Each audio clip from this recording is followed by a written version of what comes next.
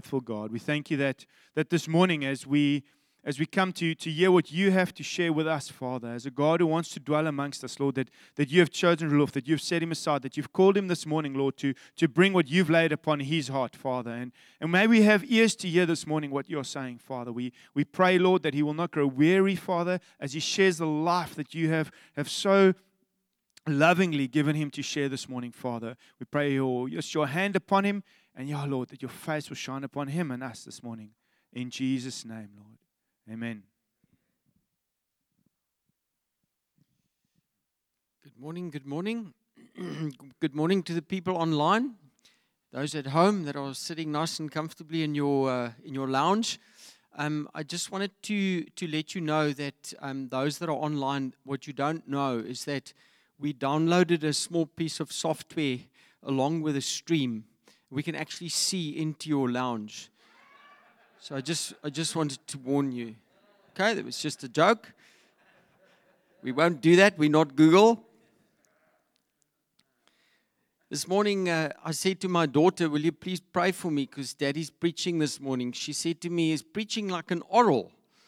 She's 8. I said, yes, it's kind of like an oral, but there are people going to be online and I have to look into a camera and then they're going to see at home what we're doing here at the church. She said, but that's easy. You must just say good stuff. I said, yeah, but the problem is you need to know what good stuff is. She says, you're a grown-up. You need to know what good stuff is. I was thinking, from out of the mouth of a child. So this morning I'm going to continue our theme. And we have been talking about community, and just want to continue along the current line, which is the line of thought, which is around community and the importance of community. And I said to God, I said, Lord, we've talked about this quite a bit, and we've heard these scriptures, and the scripture I want to start with is Acts 2:42. We've heard Acts 2:42 so many times over the years. But I hope that we can have a conversation this morning and I can share just one or two things, some thoughts around this Acts 2:42 and what over the years, maybe in Josh and it's meant to me personally, to us as a family personally, and then maybe just some ideas around what it could potentially mean to you. So Acts, I know the people at home cannot see the slides with the scriptures, so please yell at me if I'm not sharing the scriptures. I'll try and mention them to you. But encourage the people online to just, and upstairs, just take out your Bible. And then if you've got the scriptures in front of you, it's going to make it a little bit easier to follow along. We are trying to share a bit more scripture, but I can't read all of them because it takes too long. And we don't want to keep you here until this afternoon. So Acts 2:42 starts off by saying that they devoted themselves. In the NIV, it says devoted. In the original translation, it's they continued steadfastly. You might find that in other translations. So they continued steadfastly, meaning that there was a continuous act of execution. There was something that they just kept at it. They kept at it. They kept doing it in a steadfast manner. Steadfast meaning not wavering. They just carried on and they kept doing this. And they committed themselves to these various things. And the particular idea that I have in mind this morning is this devotion to community, which really is fundamental to fellowship. But this devotion that you see with them to the apostles' teaching, to prayer, to breaking of bread, to the fellowship, is the same kind of devotion that they had towards the group, the collective community. Now, I want to point out some interesting things to you that might help us to understand that piece of scripture just a little bit better. You'll notice a couple of things. Firstly, there was only one congregation. There was only one congregation at that point in time. It was a very unique point in time where there was this one congregation. So that devotion was to that particular congregation. They really were committed to what that group as a collective was experiencing and was executing within Jerusalem. And then I want to point out one or two other things to you. The other thing that's noticeable is that it followed just after something very significant that took place. And it was Peter getting up and sharing a word with him. So there was something on that word of Peter that caused this to happen. It was the precursor to this devotion, was a preach by the Apostle Peter. And it was at the end of that preach, it says that they were cut to the heart. So there was a piercing preach by Peter where the word penetrated people's hearts. And there was an anointing, there was something of an anointing on that word that cut them, that said, gosh, we have to do something. Brothers, what shall we do? What shall we do? It says they were pierced to the heart. What shall we do? And then something really significant happened. There was an outpouring of the Holy Spirit. So you see, the piercing anointing of the word combined with an outpouring of the Holy Spirit caused this event to take place. It caused this kind of response in people. So I want to share just 3 ideas with you this morning that we can extract from that scripture to see how we get to that point where we are devoted, where we execute that kind of devotion, where we experience that kind of passion. And I've broken it down into just 3 little headings. The first one is revelation. So there's got to be some form of revelation that causes this. Because the question I'm asking us, if I had to ask you, what does community mean to you? I think many people would respond, it's a Wednesday meeting. It's when I go to my Wednesday meeting. But what we mean by community is much bigger and broader than that. What we mean by community is the collective. It's the group context. It's us as the people of God. And you know, in ancient times, if you looked at ancient society was a collectivist society. We are primarily in an individualistic society, us as South Africans, as Westerners, in Cape Town. That's mostly how we live. We're very individualistic. We get this from Europe and from first world countries where there's an individualism that's involved in it. But in ancient society, that wasn't the case at all. Actually, the Roman Empire was completely woven together. The empire cult, rhetoric, and violence, this was all embedded in society, into the fabric of society. There were 4 legs that the empire stood on. And when they spoke about the cult, the empire cult, or being able to have religious context, it was all embedded in the same context. So when you think about Scripture being spoken or written to those people, you always think about the group. It's never about the individual. It's always about the group.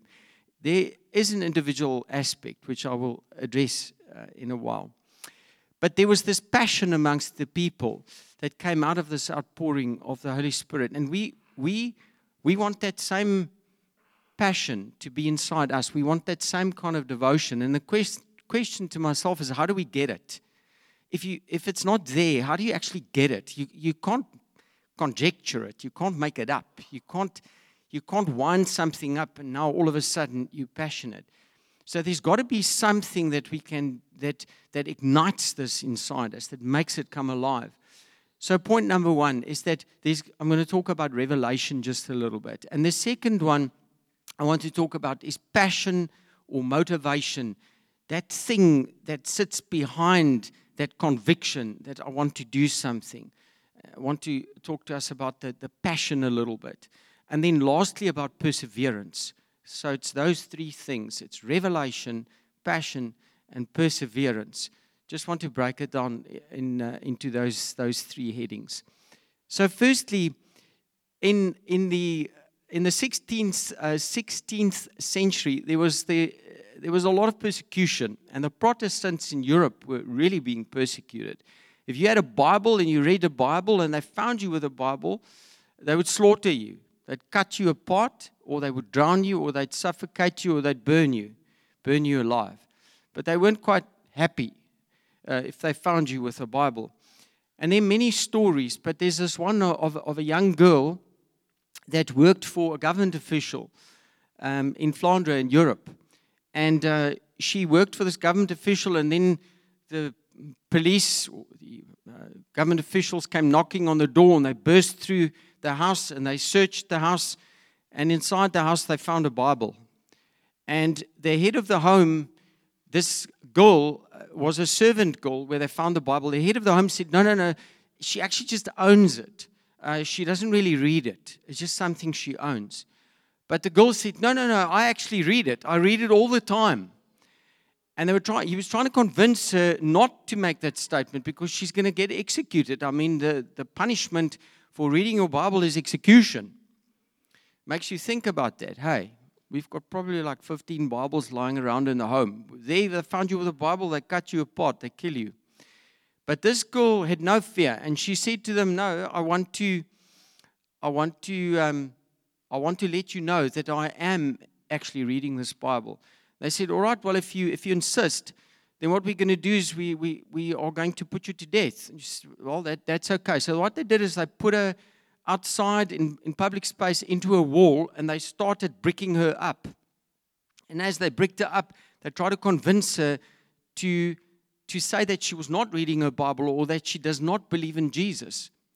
And she kept at it, and she said no. She stuck to her story. She said, I believe in Jesus. And then she said, my Lord suffered for me, and today I'm suffering for him. But I'm not going to change my story. And they bricked her up until just her face stuck out. And finally said to her, we need you to come to your senses. And the last words that they heard from her mouth was, Father, forgive my murderers. Forgive those who are murdering me. Just like Stephen. And then they bricked her up and they suffocated her inside the wall. Now, what makes somebody that convicted about something? What is it that drives somebody like that to have that kind of conviction, that kind of passion inside her? That's the question we're asking ourselves. So firstly, just with regards to revelation, and I'm not talking about revelation of the Bible, but it is probably appropriate. Over the last couple of weeks, we've been looking at revelation. So I want you to just let your mind go back over the things that we've been sharing regarding revelation. That in Revelation 17, we have this picture of a woman that is riding on a beast. And this beast, if you can put up the scriptures as I just mentioned them, Revelation 17. I think it's 17:3 I gave you. So this woman is sitting on this beast, and there's this beast, and it says that I saw a woman sitting on a scarlet beast that was covered with blasphemous names, and it had 7 heads and 10 horns. It's powerful, and it's busy doing some really bad things. And behind this beast, in Revelation 13, we see the same beast. We see the same beast in Revelation 13.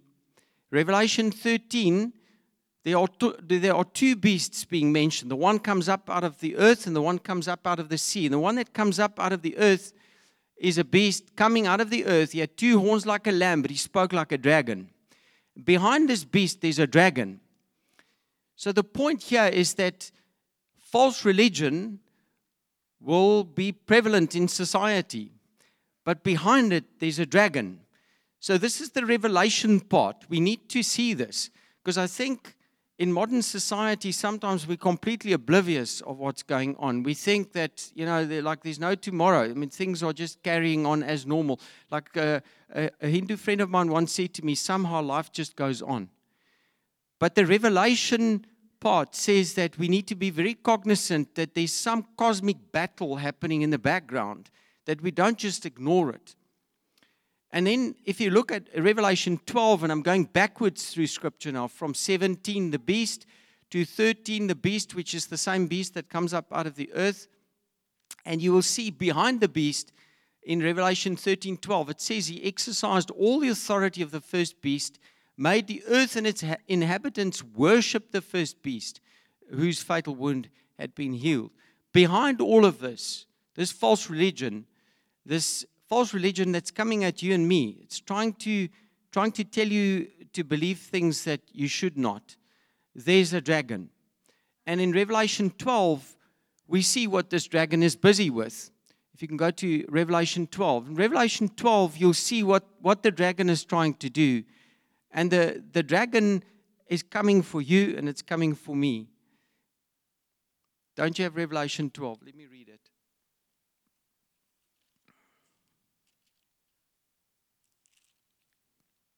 Revelation 12:17. It says, "Then the dragon was enraged at the woman and went off to make war against the rest of her offspring." Now this woman gave birth to the Lord Jesus, the man-child, and the offspring is you and me. It's you and me. We are the offspring. And this dragon is making war against us. So the revelation that we need to get and to understand is that there's a cosmic battle going on. And it's a battle that's coming at you and for you. This dragon's coming for you and me. Not that we should be fearful, but we must be aware. That awareness, that revelation tells us that maybe we should approach things in a certain way. Then the Apostle Paul puts it like this in Ephesians 6. He says, our battle is not against flesh and blood, but it's against, Ephesians 6:12, it's against the powers, the principalities, and the dark forces of this world. The powers, there are principalities, there are demons that are the dragon's servants that are coming for you and me. And that's what a battle is against. That is the battle that we're busy fighting. Now, you could ask me now, what on earth does that have to do with community? Because I want to tell you this morning, community is a weapon. It's a weapon in the hand of the believer. That's what community is. Do you have to go to a community? Do you have to build into a community? Do you have to be committed to a community? No, you don't. But you're going to have less armor. I can tell you that. You're going to be not as strong as you can be.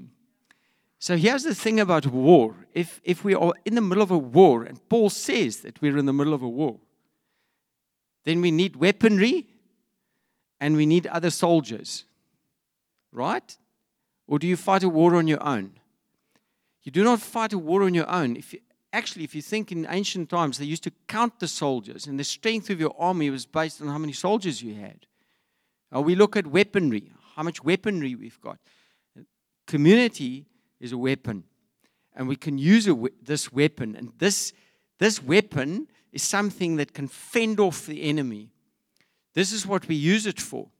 It's something that God gave us as a tool that we can use to fight the enemy, to get strengthened, to get empowered, to heal our wounds, but also to build us up in our faith so that we can go out there and fight the battle again. And sometimes we're wounded. And sometimes we come back and people need to take care of us and they patch us up a little bit and we're not feeling that great. And then there are other people that come around us and they support us. I was listening to a testimony of the number one sprinter in the world at the moment. He's called Trevon Bromell. He's an American sprinter, and he went through a very, very difficult time for almost 5 years. Tore his Achilles. He had 2 Achilles operations, had really bad knee surgery. I don't know whether he had surgery on the knees, but I know his patella was completely ruptured. He ruptured the tendon, attached the patella tendon, I believe. But he had some really serious injuries on both his knees and his Achilles. And he went through a very, very difficult time. And the commentator asked him, the interviewer said to him, so what did you do? And he said, I got a couple of Christian brothers, Christian people, his Christian friends. He got them together and we prayed. And they prayed. And he says, I was really in a dark place. And we prayed. And he took, after he'd won the American Championships now recently, actually it was last week, he's now on the Olympic team. And he took this number that you have to run with, a number that was on his shirt, and he turned it around and he showed it to the camera and it said, God is real. He said, God is real. He said, Christ is real. And the commentator said to him, the interviewer, how important is it for you to go to the Olympics? Because that's the pinnacle of all the hard work that you've put in over so many years. That's what it would mean. And it means everything to them to make that Olympic team. They call them the sudden death trials because you have one opportunity. You run on the day. You make the first 3 in the team. You have flu, you don't make the team. You have to be on the day. You've got to be on song. So you can train for years and you can get food poisoning the previous night and you could not be on the team. They call them the sudden death trials. So he was on the team. You know what he said to the interviewer? He said, yeah, it's important for me to make the team, but it's more important for me that I'm a testimony, that I'm somebody that people look at, and that I can tell them that God is real and faith is real. It's more important for him to be an example to others, an encouragement to others, than it is to make the Olympic team. That's what he wants to use it for.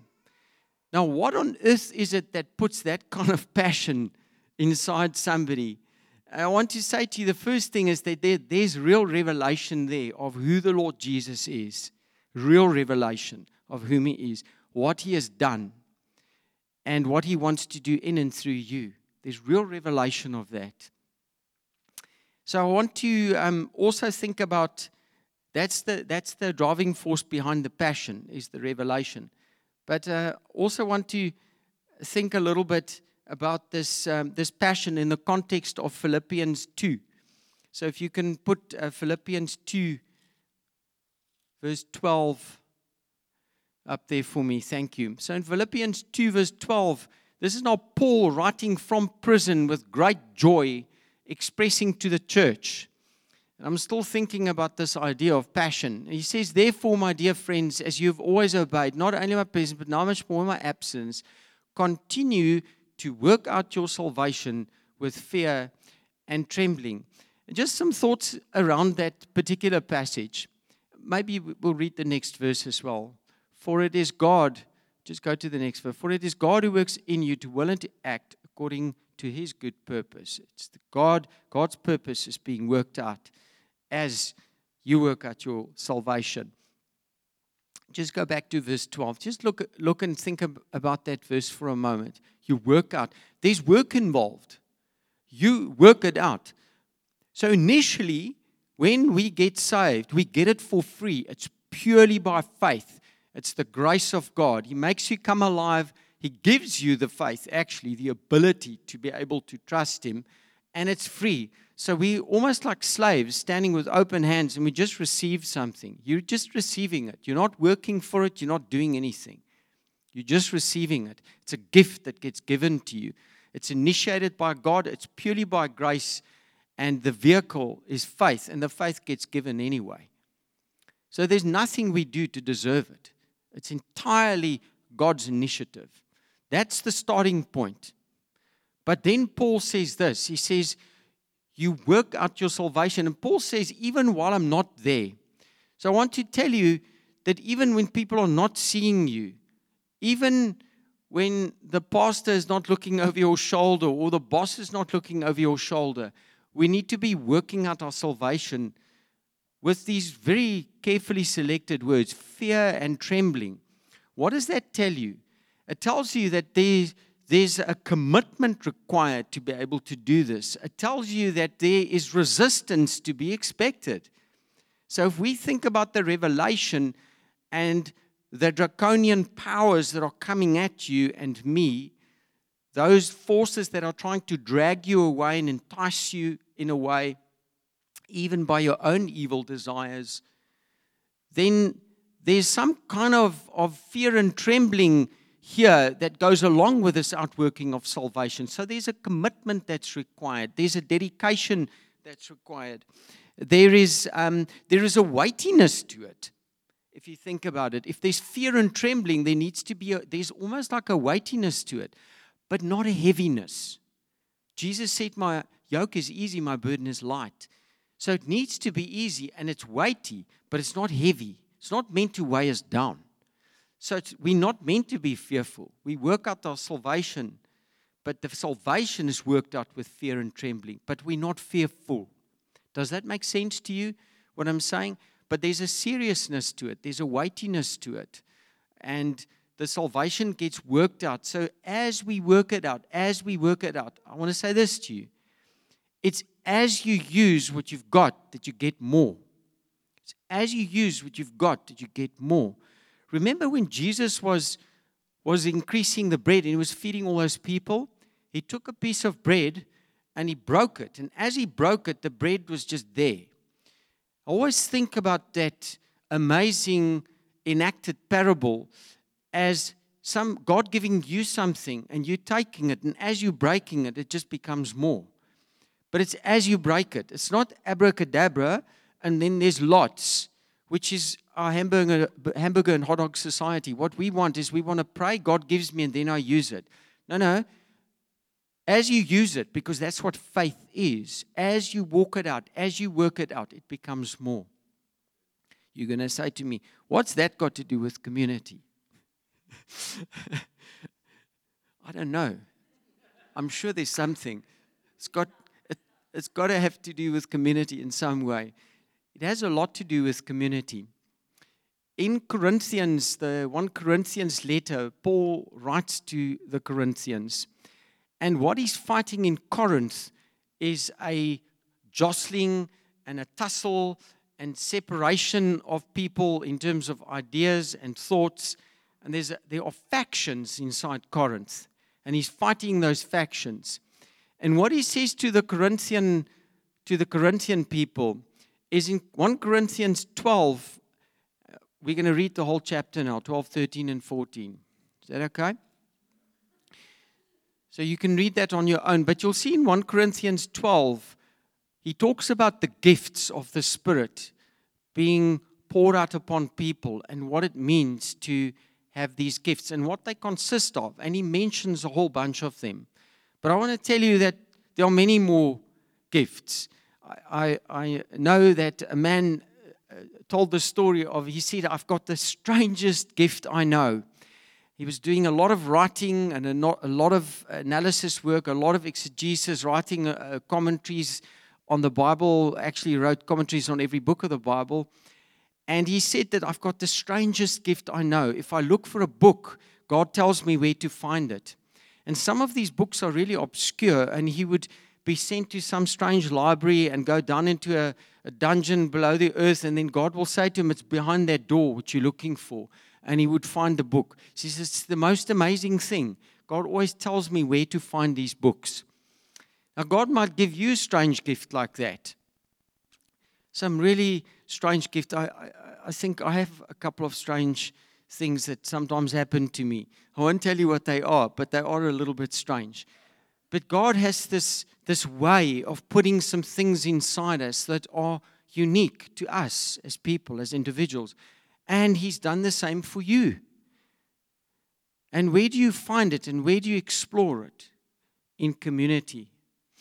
And if you see how Paul structured his letter to the Corinthians, he talks about gifts, then he talks about love, and then he talks about gifts again. You see, the gifts are bound together by love. So if I had to say to you this morning that the most important thing that we can do as a community is to live out love, I will say to you, it's something I don't even want to mention because I don't know how to do it. You've heard me maybe say this, and I say this to myself. How do you love? If I legislate love, how would you do it? And the key is your gifts. That's the key. You see, because the gifts are not for you, they're for someone else. And if you talk about passion, if you want passion, if you want to be passionate about what you do, you need to find out how God has made you and what He's put inside you. You have to explore how God has put you together. And you've got to find those things that make you come alive. And you do that in the context of a community with other people. You start seeing what you enjoy doing. What you enjoy doing is what you're passionate about. What you're passionate about, you will be good at. And as you do it, you'll become better and better and better. So as you explore your gifts in the context of community, you will come alive. So the word to community leaders and to those that are in touch with other people or leading groups of people, you must create a context where people can explore their gifts, where they can find out who God has made them to be. Where those gifts start manifesting, they start coming alive. And as they come alive, there will be passion. Passion is birthed from that place. Trayvon Bromell, you don't have to tell him to go and train. You don't have to legislate for him to go to the training center. He loves running because God's made him that way. I can really relate to that. I absolutely love running. But I'm not a jogger. I'm a sprinter. I can't jog. I did a 10K once. I can only run from here to there. But man, Eric Little said, when I run, I feel God's pleasure. That's what it's like for me. When I sprint, when I run flat out, when I do plyometric drills, when I jump, I experience that pleasure. It's a passion that's inside me. I've been doing it ever since I can remember. I think I joined the gym when I was 10, John Short's gym in Pretoria. So I can understand that passion. Nobody has to tell me to do it. It's something that burns inside me. I can't help it. I love it. As a little boy, I was 8 years old, just a little boy. I used to lie in bed and used to pray to God. I used to say, Lord, make me fast. I want to be able to run. I want to be as fast as Anton Heyman. That's what I used to pray. I became a lot faster than him. But it's something that God's just put inside me. I don't know why. Maybe it's his sense of humor. I mean, who on earth wants to run? It's a lot of work. But when you go and you put in the training and you put in the exercise and you put in the work, it comes automatically. It comes easily for me. When sweat's pouring down your face and you're hurting and you're tired and you're aching and the bones are creaking and more the joints are creaking and the bones are creaking. But you don't mind that because you do it for the joy set before you. And somewhere inside you, there's something that's driving you. And there's a passion inside you. And that's what God wants to do for you and for me in the context of community. It's when you find those gifts, you start living out those gifts. Then it's like, man, why am I enjoying this so much? I love doing this. It's because God's made you that way. And He's put it inside you. And He wants it to come alive. And then you express your love to others through that gifting. That's how you express your love. The Bible says if you're an encourager, encourage. If you're an administrator, administrate. And there are millions of other diverse gifts that you can express to others. So in the community context, the expression of love is through the gifts that God's put inside you. And you clearly see how 1 Corinthians 13 glues together 1 Corinthians 12 and 1 Corinthians 14, where he moves from explaining the gifts into love. That's the most excellent way. The expression of gifting is love, and then goes back to the gifts. See, it's love that binds it together. The expression is the love that you express towards others. You can't express love towards yourself. Well, you can, but it's meant to be towards others. You're meant to bless others with what God's put inside you, except maybe for one or two things. And then lastly, I just want to mention quickly perseverance. This thing of perseverance, carrying on. If we are passionate and if we have revelation, then it will be easy to persevere. Perseverance does take a little bit of discipline sometimes. It does. Sometimes you really don't feel like doing it. I was reading a book on Rafael Nadal and just his work ethic. Rafael Nadal is passionate about playing tennis, but he's got a work ethic that is actually quite amazing. So no matter whether he's been out and about or giving interviews or whatever he's been doing, even until like 5 o'clock in the morning, at 9 o'clock he's on the tennis court. No sleeping late, no letting it stand over to the next day. He's got an absolutely deliberate work ethic that is uncompromising, and that's why he is as good as he is. But you see, behind it is there's a passion for it. There's a passion that's driving him. It's not legislated. And then we will be able to persevere, as the book of Hebrews puts it. I don't think I gave you those scriptures, but you can go and read these. There's something that's really significant about the perseverance. In these incredible warning passages in Hebrews 6, I'm thinking, in Hebrews 10, these terrible warning passages, they are really scary. But then it says in verse 12, 6:12, we do not want you to become lazy, but to imitate those who through faith and patience inherit what has been promised. Here's the thing. There's reward on the other side.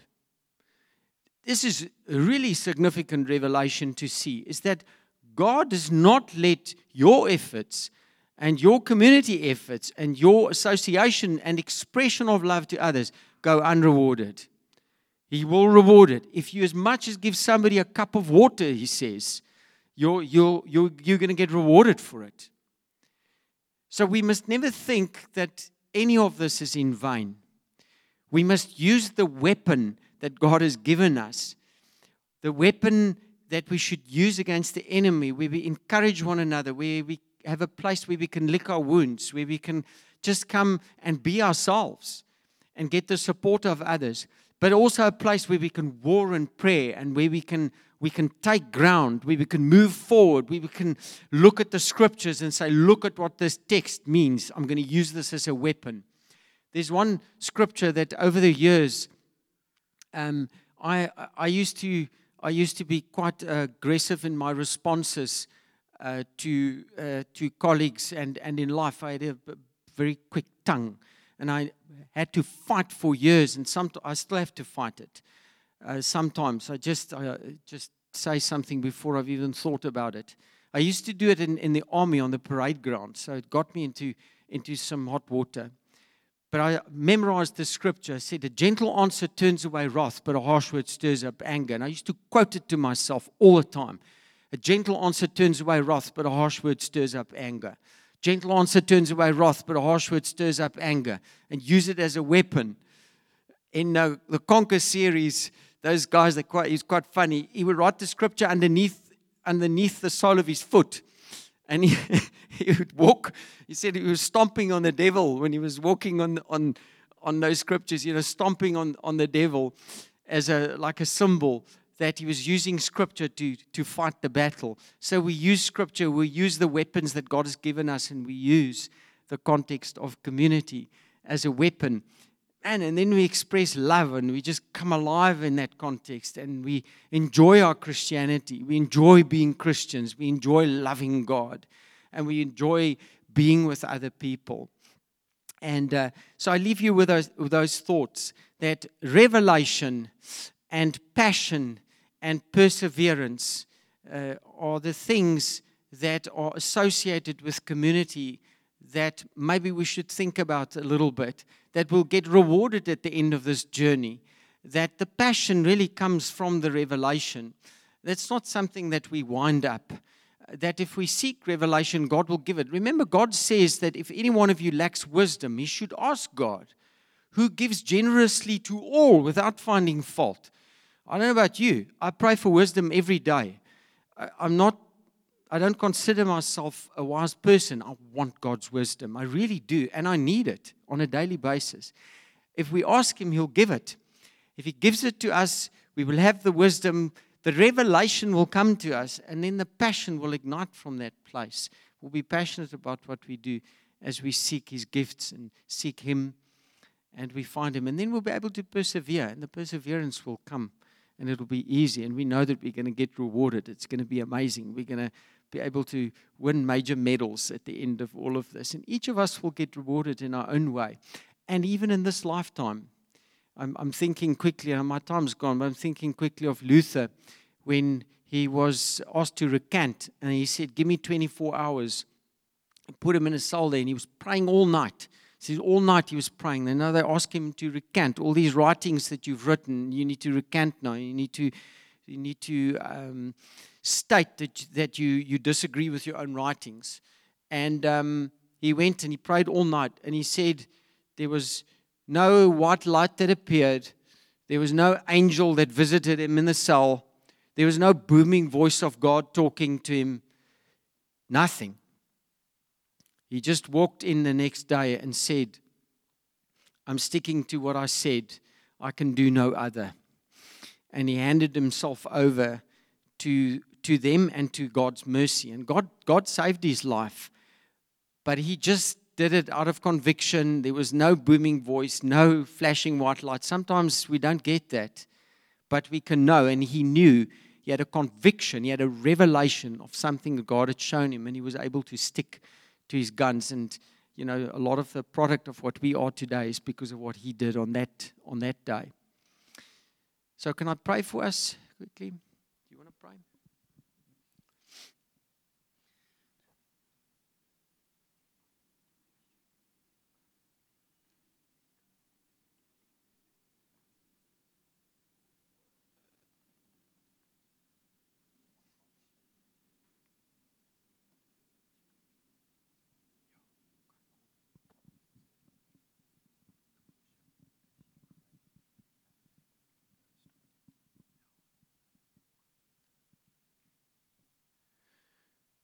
Lord Jesus, can we just close our eyes? And Lord Jesus, we want to thank you for this morning. We talk about things and think about things and try and do things your way. And we know we don't get it right, but we want to do things better. And Lord, we maybe for a long time, we had a lot of principles, as we discussed last week, that we applied, but we don't want principles, we want life. We really do. And Jesus, I just want to pray for your life over people. I want to ask that we would have a context where there's so much life and there's life in abundance, that the Spirit would just minister to people, that the Spirit would be with us, that you said, Jesus, that you would send us a counselor, a comforter, somebody that would be with us, that would be able to give us what we need in that hour. You said that when we would get dragged in front of the authorities, it would be given you in that hour what to say. And for many of us, in many moments on a daily basis, we need you to give us in that hour what we need. And Lord, the community context is a context that you've given us as a weapon, where we can bounce things off others, where we can be encouraged by others. And Jesus, we want to honor you. We do. You're the head of your body. We want to do things that's honorable and honoring to you. So I just wanted to ask this morning, if there's anything that resonated with you, if there's even maybe a person or people that believe that they haven't really grappled with this idea that God has actually gifted them in a certain way. And maybe there's something hidden secretly inside them, inside all of us, that hasn't been used, but that can be used, and that God wants to put to use, and that God wants to make come alive.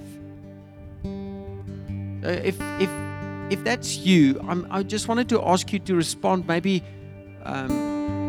if there's anybody there, maybe we can just pray for you. Maybe even in general for people to explore their gifting. I know there are people here and people online that have not explored what God's put inside them. So if that's you, I think just as an expression of a response to God, if you can just maybe raise your hand, or if you're at home, if you can raise your hand at home, even just say to God, yes, Lord, I never thought about it this way, and I don't even know what it is that you've put inside me. I didn't think you wanted to use me, but we know that God does. I'd love to pray for those people. I'd love to pray even for those that maybe have explored their gifting, but feel that there's more for them. There's more opportunity, that possibly there are things that you desire that you haven't seen, but that you do desire. I know that there are people like that as well. I'd also love to pray for you. There are people that have things hidden deeply inside them, like dreams, things that they really want to do and have been wanting to do. And maybe you've buried some of those dreams. We want to pray for you. We want to ask God to make those things come alive. I believe that God wants to do that for you this morning. He does. He wants to do it for you and for me.